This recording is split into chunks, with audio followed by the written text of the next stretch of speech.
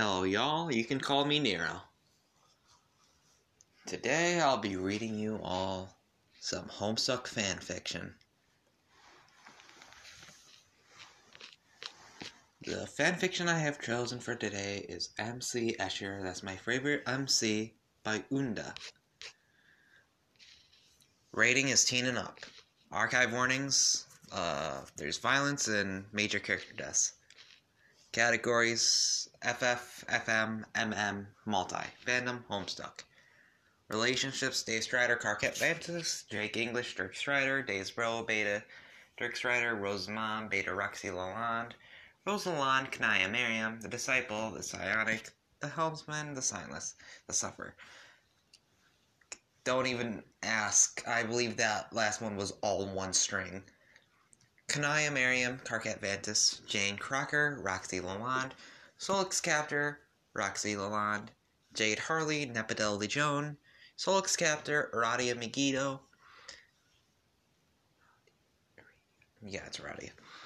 John Egbert, Trezzy Pyrope, Solix Captor, Dave Strider, Autoresponder, Lil Hal, Equius the Hawk, John Egbert, Vriska Circuit, Trezzy Pyrope, Vriska Circuit, Rose Lalonde, Vriska Circuit. I believe it actually said all the characters that are in here up in the relationships tag, except for a few. I don't think it mentioned the Macaras. So you got Gamzee and Carlos Macara. Mina Pixis, Fefri Pixis, Barack Obama, yep. Calliope, Lord English. Okay, and the additional tags are child abuse, alcoholism, alternate universe, soulmates, soulmate identifying marks, trolls on Earth, child neglect, polyamory, internalized homophobia, homophobic language, more plot than original planned.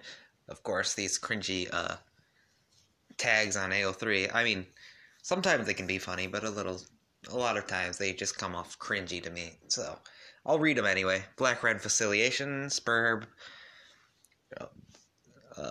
Pale Romance, Memorial Allegiance, Non-Quadrant Romance, Suicide for the Purposes of God Tier. The language of the series is in English. It is part 1 of the It's the End of the World as We Know It series. Summary.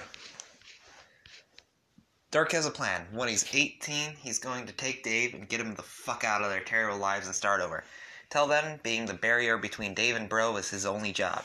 His soulmate is just going to have to wait. God damn it. Dave has a plan. It involves getting internet famous and not going gay. Easy, right? Carquette also has a plan.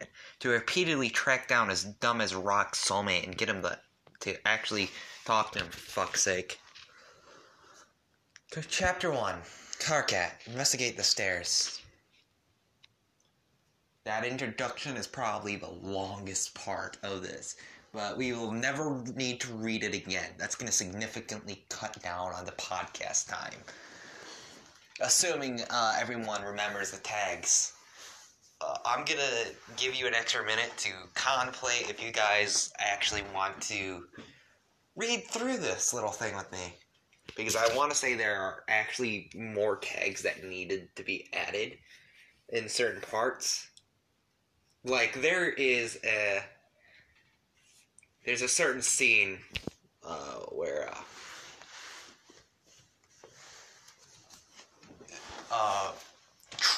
heavy,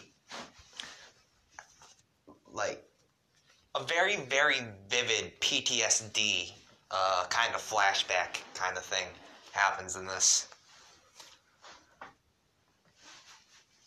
So, if anyone's got high anxiety, yeah, you guys all should have left by now. I'll continue on. The first time it happens, you're 5 human years old, and the pain wakes you up screaming. Your right arm from wrist to elbow is stabbing and clawing at you. That's not even the worst part, though. The worst part is how you feel your flesh separate as if being cut open by an invisible blade. Your cheek splits as something sharp and angled points into it, and bright red blood spills down your cheek and runs into your mouth. Okay, so for anyone who's still here who has problems with this sort of thing, that one little, 3-sentence line should give you an idea for the beginning of this little adventure. Sorry if you can't hear me right now.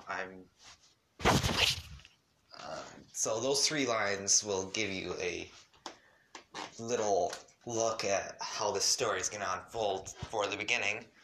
So if I read that line and you're still here and have no intention of leaving, congrats, you might actually make it all the way through this. I know I had some difficulty making it through certain parts. Alright, let's carry on. This is no nightmare. You've not kicked your super-laced blankets off in the night. The feel of cuts opening up on your chest, arms, and side are very real. Your knees skin themselves like someone sandblasted them, and fear is thudding through you. A voice is, no, this is it, surges inside you. Karkat, what's wrong? Silence demands, throwing open the bedroom door and rushing in. You're still screeching and screaming from the pain, but you notice that your ancestor must have been partway through getting dressed for work, his black trousers on, but no shirt yet. It hurts, you wail, desperate for him to do something, anything. What does? How do you get those? Are you bleeding, Karkat? Your breath catches in your throat and it feels, oh my god, that's so echoey. Let's not go out there, that's the hallway. I'm recording this entire thing on phone, so sorry about the bad audio. Your breath catches in your throat and it feels like your stomach flies up into your chest. You feel weightless and terrified, like when Nepeta dares you to jump off the swing. Sharp blows hit your shoulders, your back, and when your head hits a nothing that feels a lot like concrete, you black out entirely. The bed sheets under you are uncomfortably stiff, not like your sober sheets at home, and everything smells like disinfectant. Everything aches all over, and you can feel that unpleasant, sticky feeling of stitches and bandages clinging to your skin. You open your eyes and see that the white sheets at your side are tinted blue and red. You look up a little more to see the psionic, stressed and scarred face. You run your eyes over the scars that run from his temples up to his horns. You know he has them all over, but you also know you've not seen all of them. Hey there, he greets gently. You must have noticed that you woke up. What happened? You ask and rub at your aching head. God, even your horns hurt. You tell me. You woke up screaming bloody murder, bleeding all over the place, and then I had to fly you both here, the elder troll tells you. You try and fail to put into words what happened. I'm guessing it has something to do with this, though, the psionic troll says, reaching out and gently tapping a claw on your right forearm. You look down at the place where the pain had first started, what had first woken you up. Where your arm was before a bare gray, there's now a mark on it. A sword runs from just below the inside of your elbow to just above your wrist. And a ring around the blade in the middle is some weird band that when you look close at it, looks like endless stairs. They always seem to be going up or maybe down. You can't tell. Makes no sense at all and hurts your head to look at it. It's a soul mark. A tattoo from your soulmate showing key parts of their soul in their life. It's a way for soulmates to find each other. That's what all the movies show it as anyway. As they age, more things get added all through their life, and one day they finally find each other and live happily ever after. But you've never seen something so violent before, and you've never heard of it putting someone in the hospital either. Why did it hurt me? You ask, and the psionic shrugs. The doctors have a few theories. That's a pretty violent symbol, and this human soul mark shit can be more intense for trolls anyway, because we're not designed for it. My guess is your soulmate is in a pretty crap situation right now, and it's left a mark on both of you, he says. You look down at your soul mark and ache inside it. Soul mark. You look down at your soul mark and ache inside. You look down at your soul mark and ache inside in a way that doesn't have anything to do with the injuries all over you. Before today, you had no idea that you had a soulmate. Only trolls with human soulmate go through this. Trolls who, like trolls, just fall in love like normal people. Humans are weird, but now you feel bad for this person. When you woke up, you were afraid because everything hurt and you didn't know what was happening. But you feel like it wasn't just your fear. It was his too, or theirs. We gotta find them and bring them home with us. They need to be safe, you insist, hugging your arms tight. Ugh. I know, weird pronunciation jitters. My room is freezing. It's what I hate about the winter. I don't necessarily have a 100% insulated home or a working heater. So once in a while you're going to experience my jitters. You might actually hear them all through this because I feel like my voice is very wavy.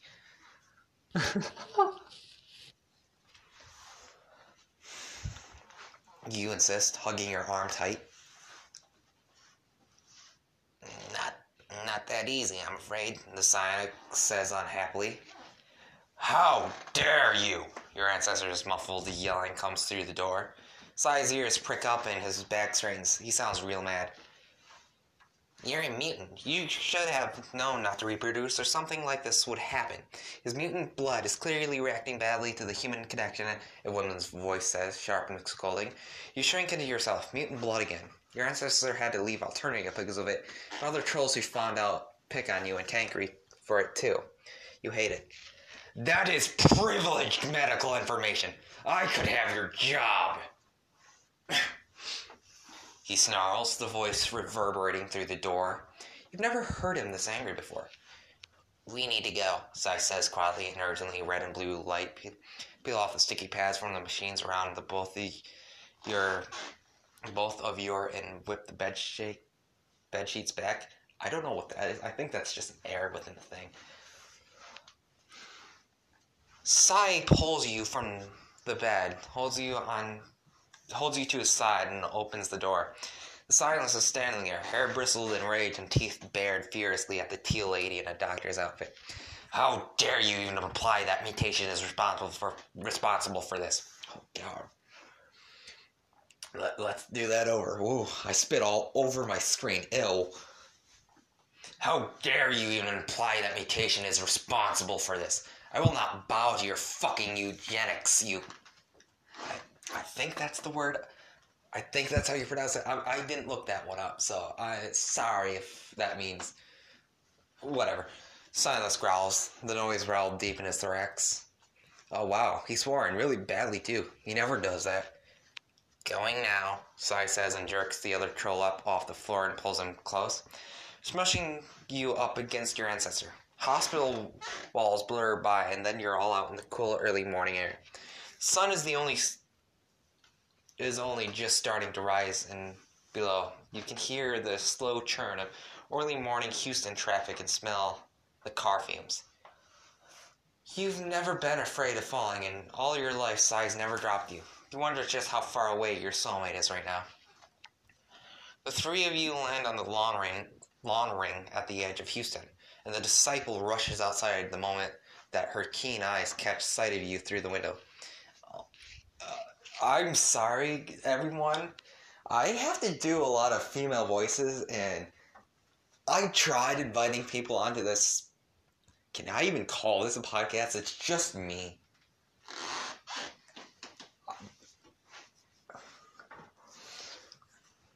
Whatever. The point is, I'm gonna make a terrible female voice. But, hopefully I can get someone else on this podcast, too, in time. Anyways, here's my disciple voice.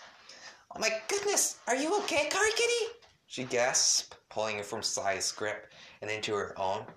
Your troll totally drowned in her chest and her cloud of hair.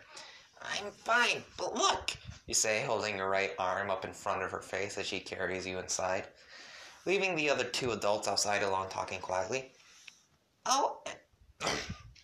OMG, she gasped, pronouncing each letter individually.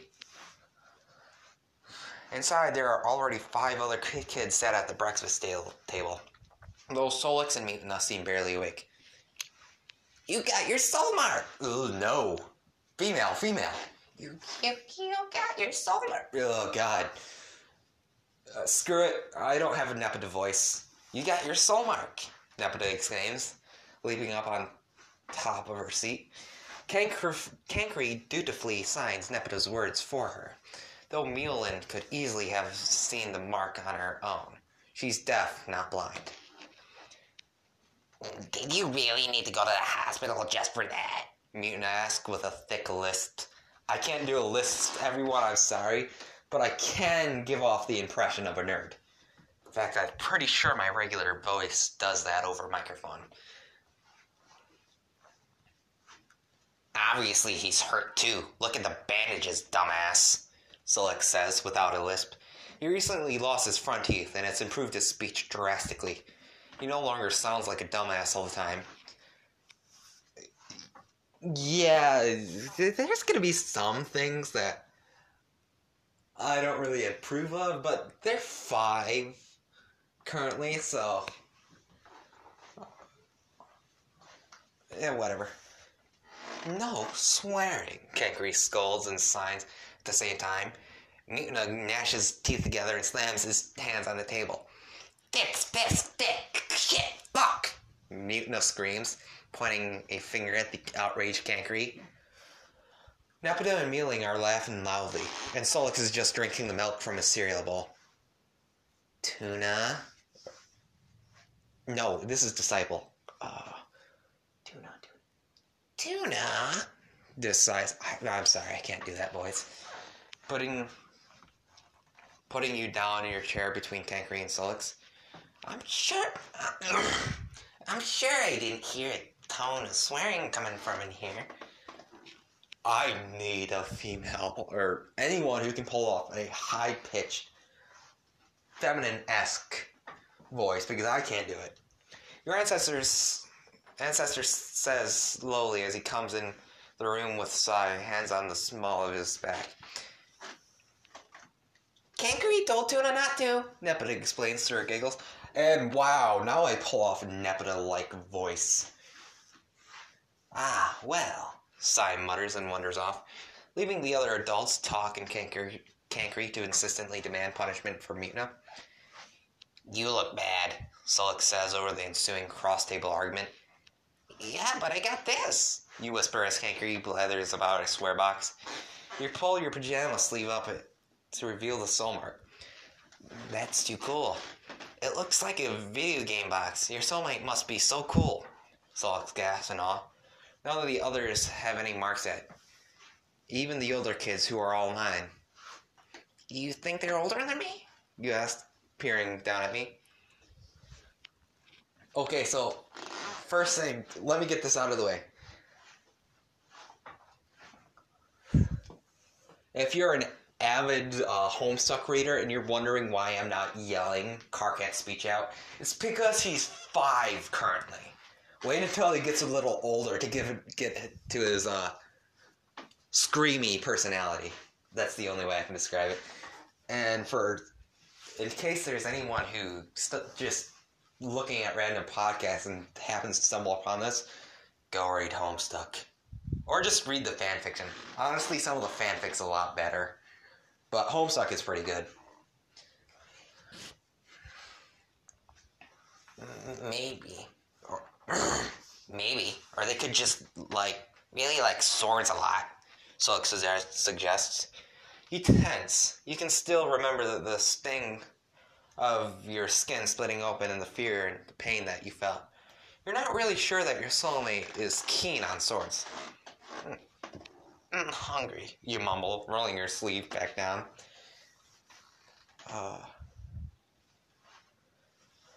This is all Disciple. Okay. Here you go, kiddos. You're staying home from school today. Sai's gonna keep an eye on you as he works, okay?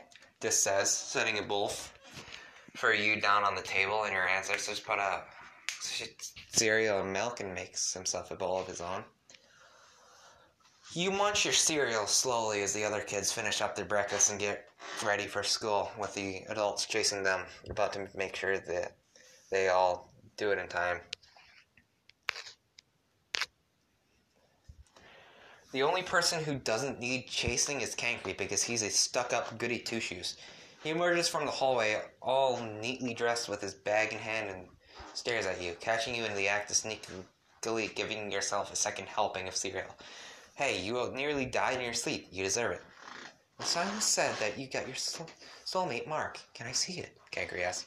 You hesitate, weighing up having to let him see it against his lecture if you don't.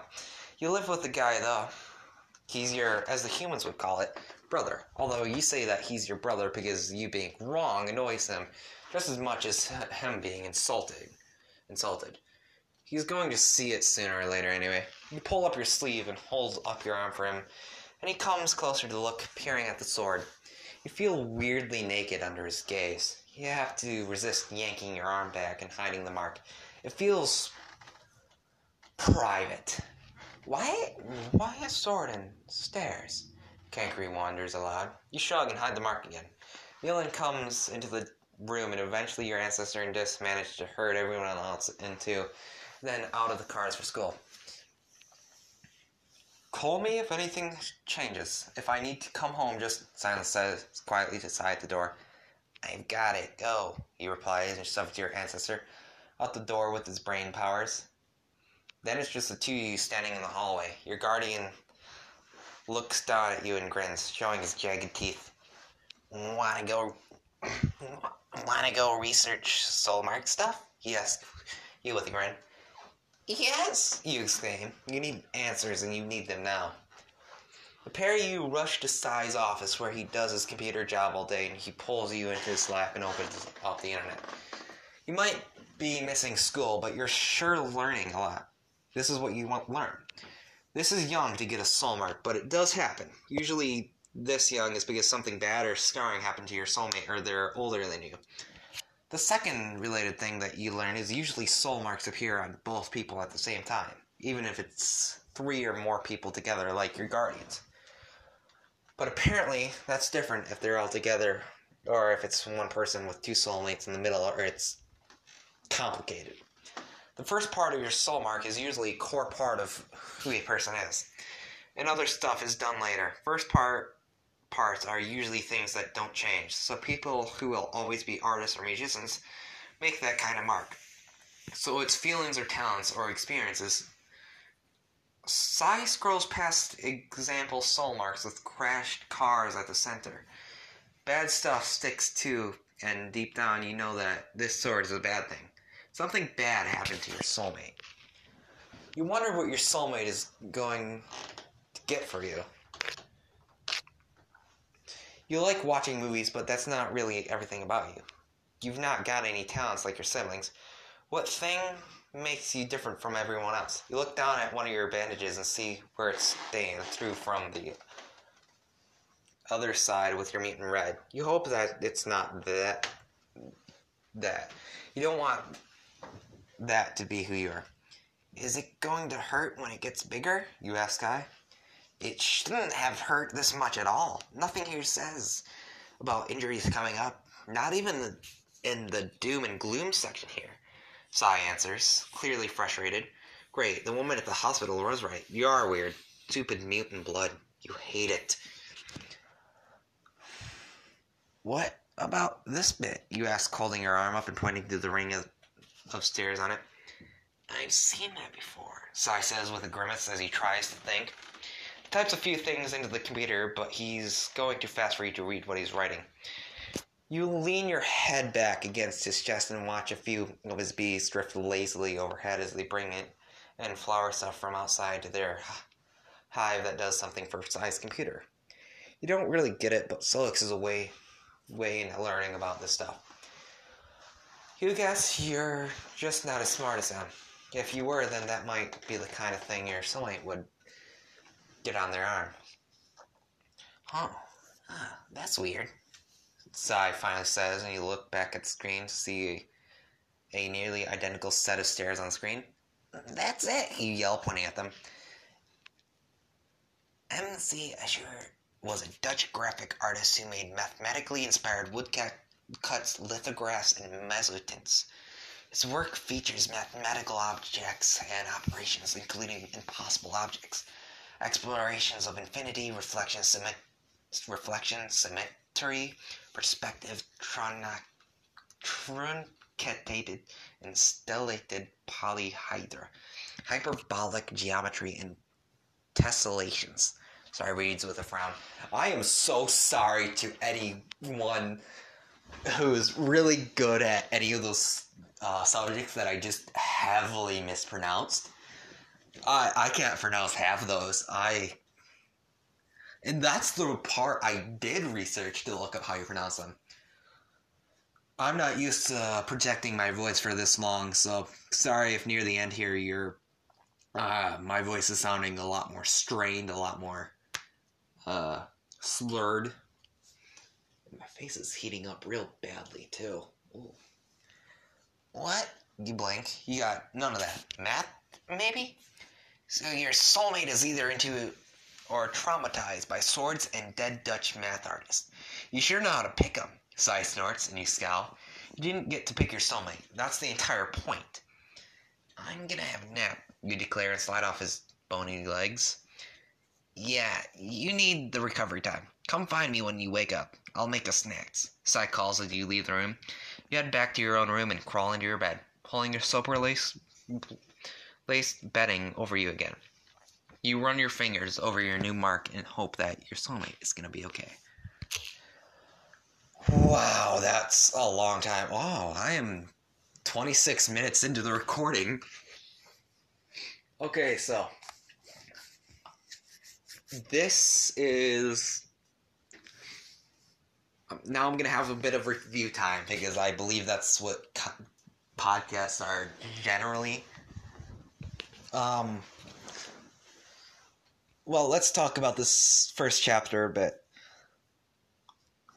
My impressions of it. This is not my first time reading this fanfic, but it is my favorite fanfic. Simply because it explores a lot of heavier topics.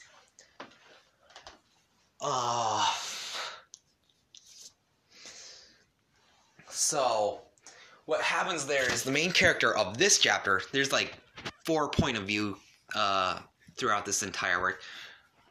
The beginning of this chapter was the main character wakes up in pain. Just in case I have too many like voice inflections and whatnot that no one could understand, and I wouldn't doubt it. I have a terrible voice. The main character wakes up in pain. He actually has marks up and down his body, if I read that correctly, and he really shouldn't have. Like, actual cuts open up and down his body, and he passes out really quick. Luckily, though, his family members were still in the house, and they quickly got him to the hospital, where he was, I'm guessing, sedated, put on painkillers, everything the hospital does. When he wakes up to one of his fathers. He's got like 4 parental units: the disciple, the psionic, the signless, and another that I don't think actually appeared in this chapter. Weird. Anyhow, he wakes up to Sai, and they get to talking for a minute. Not sure what about. Just what happened. Oh, this happened. Then their attention snaps to Karkat yelling at a nurse who's blaming the main character, Karkat.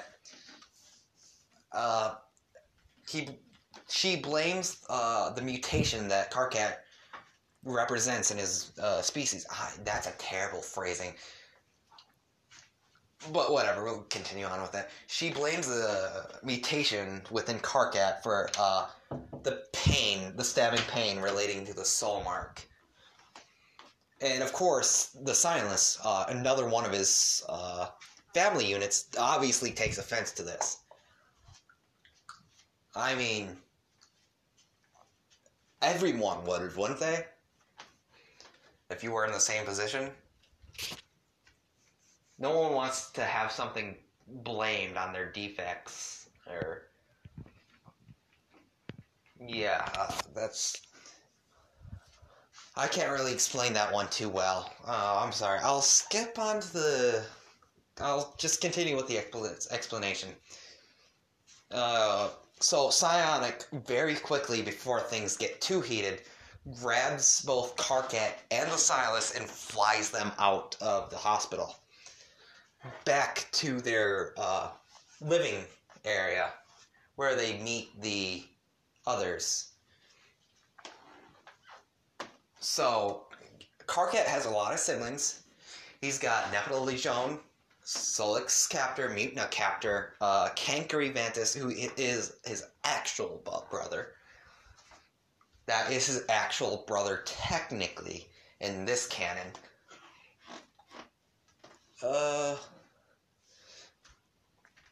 We go. There's another. This and that happened. Yeah. He ends up showing Cankari his soul mark, but he has a little bit of an internal debate. Because who wouldn't? Sometimes you don't want your siblings and family members to be... You don't want them to know too much about you, and that's understandable. But he decides to show him anyway, because he'll eventually figure out he has a soul mark, what his soul mark looks like, all that. Alright, and then we cut to the parents leaving, except for the Psionic. And after the parents leave to take their kids to school, the Psionic hurries up and rushes to the computer with Karkat, and they search a bunch of soul mark stuff. And that's pretty much it. My explanation, I give a 2 out of 10 for, because that's a terrible explanation.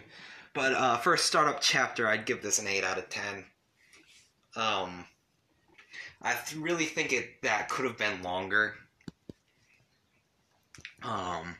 But it does establish all the groundworks, the ground bases of how the story will work from here on out.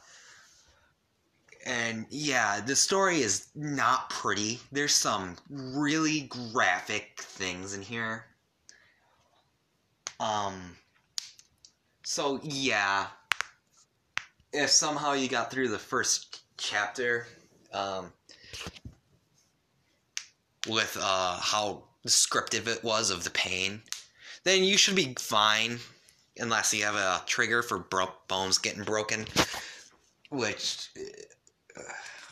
that's kind of spoilery, but yeah, if you stuck around long enough and tolerated my terrible voice, I commend you, and I'm honored to have you listen through this entire thing. I will be keeping up with the story. I will be posting more and more.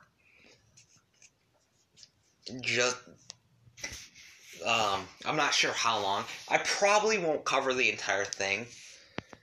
I'm not even sure if the author of this particular fanfic is still around.